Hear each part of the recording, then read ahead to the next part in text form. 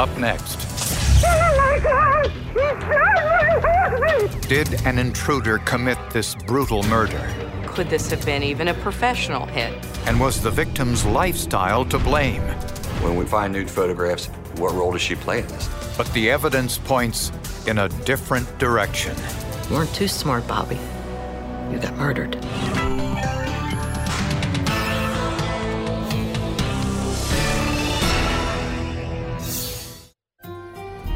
The roofing business can be very lucrative. 42-year-old Bob Bosley started his roofing business from scratch in his hometown of Alexandria, Kentucky, and grew it into a multi-million-dollar operation.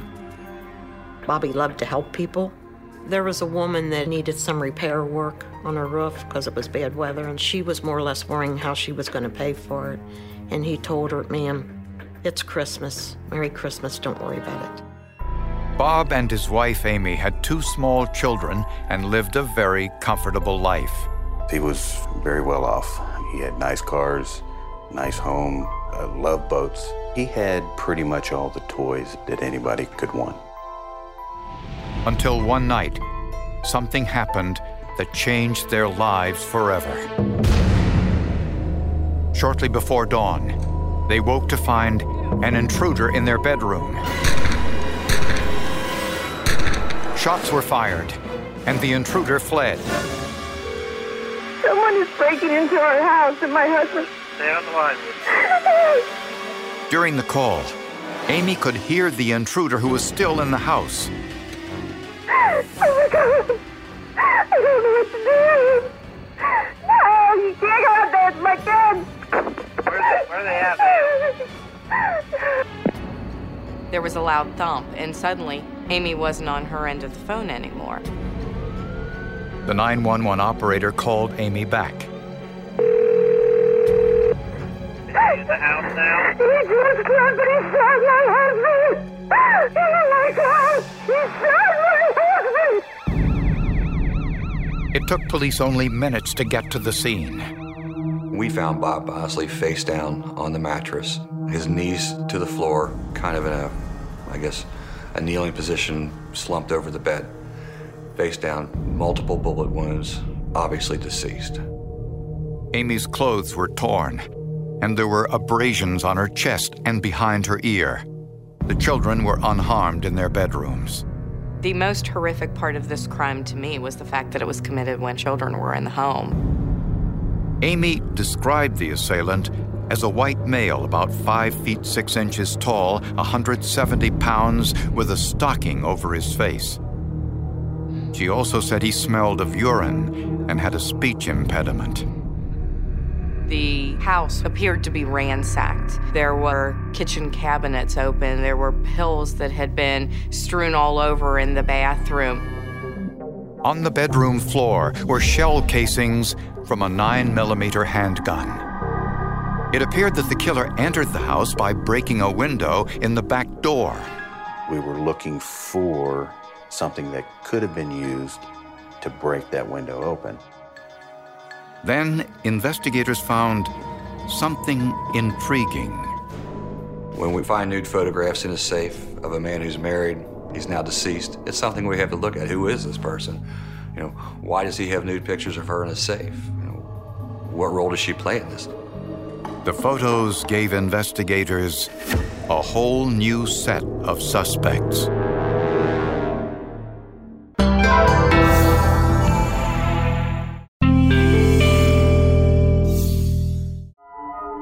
The only thing we've ruled out at this point is the wife. We believe that a subject entered the Bosley residence, was confronted by Mr. Bosley, shot Mr. Bosley, and then exited the residence. The biggest concern was that there was a murderer on the loose in our county, and we needed to react quickly and find out what happened and where this person might be to make sure that everybody else in our community was safe. An autopsy revealed Bob had been shot 7 times, but only 2 shell casings were found in the bedroom. When somebody's shot 7 times and we only find 2 shell casings, there's only one explanation. Somebody picked up the shell casings. Even though the house had been ransacked, the motive didn't appear to be robbery. There was hundreds of dollars strewn across the floor that had been in a hat with a wallet. Amy Bosley told police she thought the killer might be one of Bob's clients or employees. Oh, Bobby. There's times when Bob has disagreements with people. He's pretty nasty. And he's very in their face. You definitely know where he's thinking and what he thinks.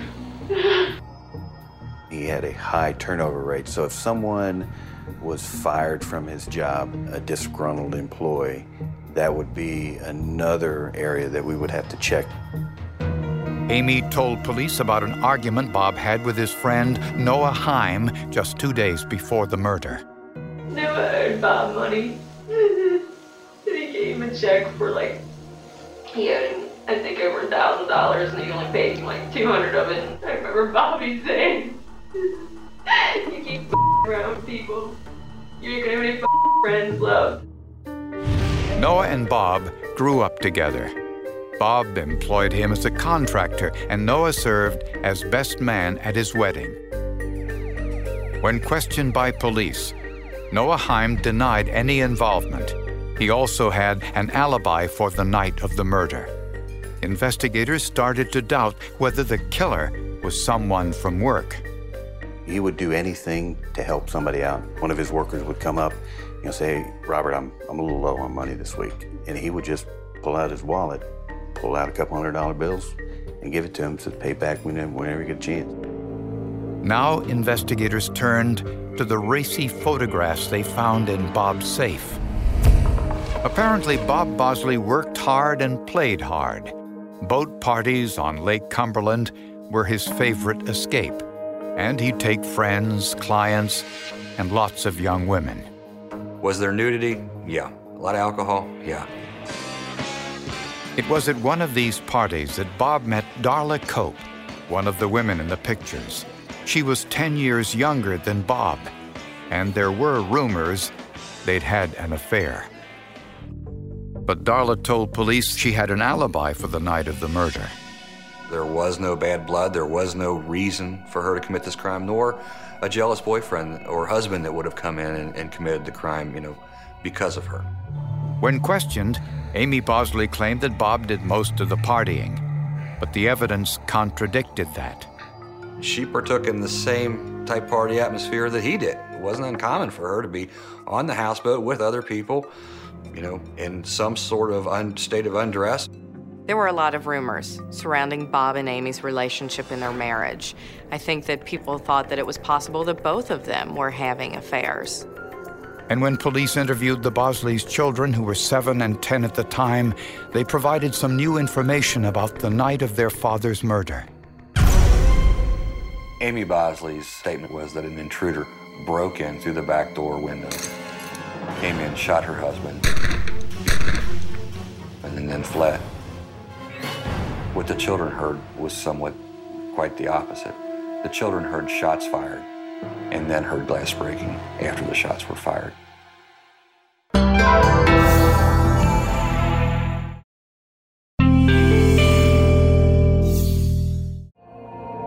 Investigators were convinced that the key to finding out who killed Bob Bosley could be found in the evidence at the crime scene.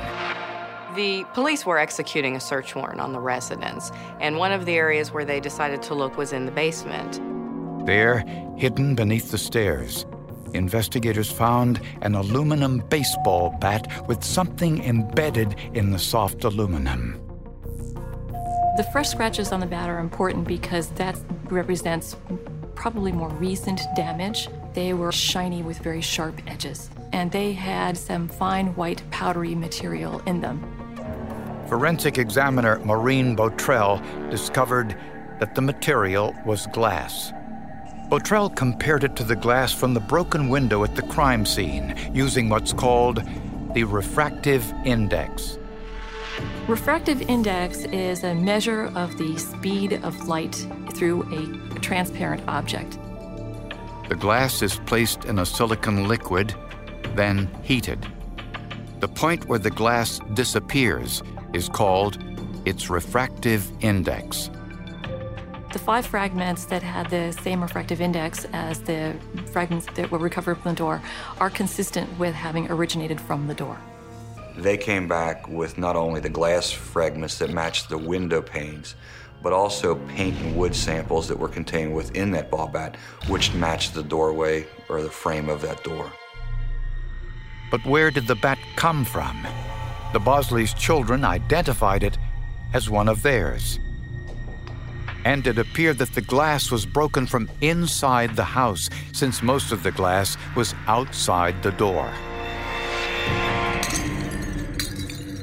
Investigators found something else hidden in the basement, of all places, inside the clothes washer. One of the officers found a towel that contained 4 shell casings, and it was rolled up and shoved to the bottom of a washing machine that was full of clothes and water. And I thought that we had just hit the pay dirt we were looking for in the case. The casings from the washing machine were compared to the casings found in the bedroom. I looked at the individual marks that these specimens had. I examined 6 cartridge cases, 4 from the washing machine, 2 from the bedroom. I reached the conclusion that all 6 of these had been fired from the same firearm. And a closer look at the nightshirt Amy was wearing on the night of the murder revealed an inconsistency. The shirt that she was wearing appeared to have been torn by the bad guy. Forensic analysis of that t-shirt showed that it in fact had been cut through the collar and then pulled apart. And Amy's injuries looked suspicious too. Probably with a pair of scissors, in that she scratched her chest. When questioned by police, Amy denied any involvement. You know I've got to ask you this at some point. Did you shoot your husband? No. You know I had to ask you that, right? It's not uncommon for criminals to lie. Happens all the time. When the Internal Revenue Service heard about Bob Bosley's murder, they called prosecutors with a possible motive. They told police that the Bosley Roofing Company hadn't paid their corporate taxes for the last 5 years and owed the government $1.7 million. Amy was the company's bookkeeper. Amy would withhold the state income tax, federal income tax, workers' comp, Social Security, those items, but it was never sent to them. But where was the $1.7 million? I think that's the $1.7 million question. What did Amy do with the money? The IRS first met with Amy Bosley. Dissatisfied, they later wanted to meet with Bob too, but Amy wouldn't allow it. The IRS investigator insisted on talking to Bob. So Amy actually got onto the phone and started talking to this agent. She was disguising her voice, trying to sound like Bob Bosley. And what the investigator told us was that it really sounded like somebody acting like Kermit the Frog. The IRS asked Amy for her business records, and she promised to comply. She never provided the information, nor did she arrange a meeting between her husband and these agents. But there was no indication Bob Bosley knew anything about the tax problem. We kind of know he didn't know about IRS. I think he would really have a fit if he knew he had owed any money. She had their income tax returns prepared each year. She actually took them to Bob and had him sign these returns. In his mind, he believed that everything was taken care of. Amy could put off investigators for only so long. They demanded a meeting with her and Bob for the morning of Bob's murder. There was no choice.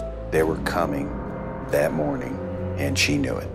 Within a few short hours after her husband had been murdered, Amy had the wherewithal to make a call to that IRS agent. She said, "Sorry, we're not going to be able to meet with you today. Bob's been murdered."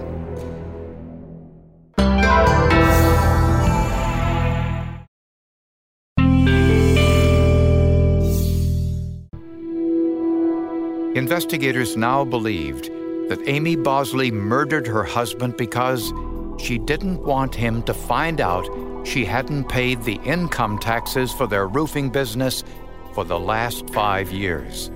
This embezzlement had been going on for quite some time. The figure that we had received from the IRS was that the Bosleys had owed approximately $1.7 million in back taxes and federal liability. She didn't want to sit down with her husband and explain to him that the business you spent your entire life building, I've destroyed by not paying taxes. They're going to take it all away from me. Apparently, Amy mistakenly believed that Bob's death would take her off the hook. Amy thought that because Bob was the owner of the business, that all liability would fall on him, and if he was no longer there was no one to accept that liability. So if Bob wasn't alive, the chances are that the IRS agents would just quit and go home. Prosecutors believe that Amy panicked when the IRS demanded a meeting with her husband. Instead of telling Bob what she'd done, Amy chose murder. The night before the IRS meeting, Amy put the children to bed and waited for Bob to fall asleep. She took Bob's 9mm handgun and shot him.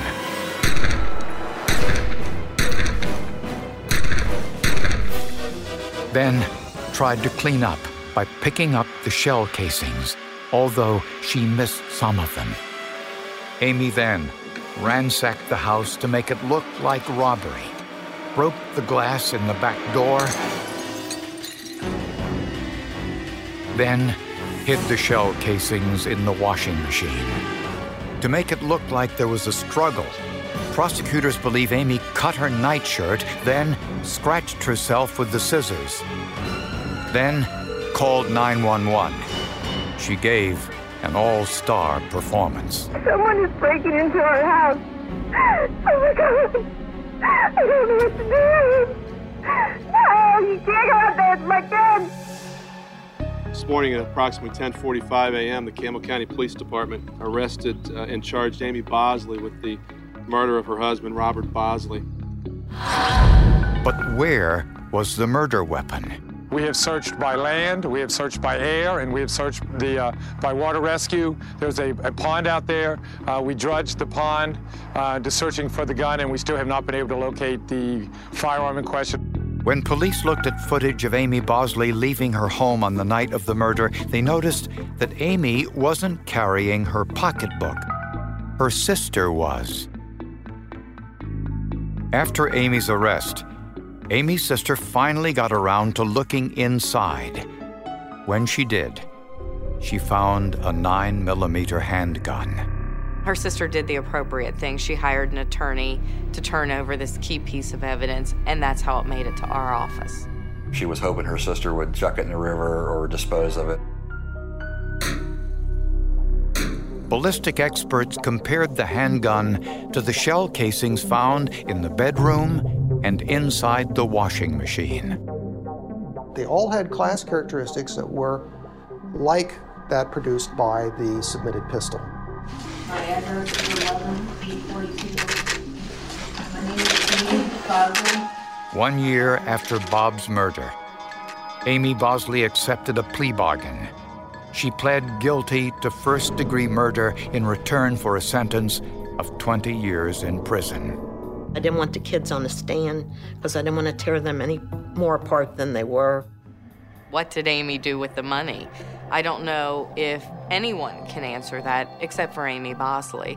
I think that $1.7 million probably went to support their lifestyle, probably went to help buy the big boat, to buy the property in Pendleton County, to help build their dream home. I think that over time, their lifestyle might have gotten beyond their means.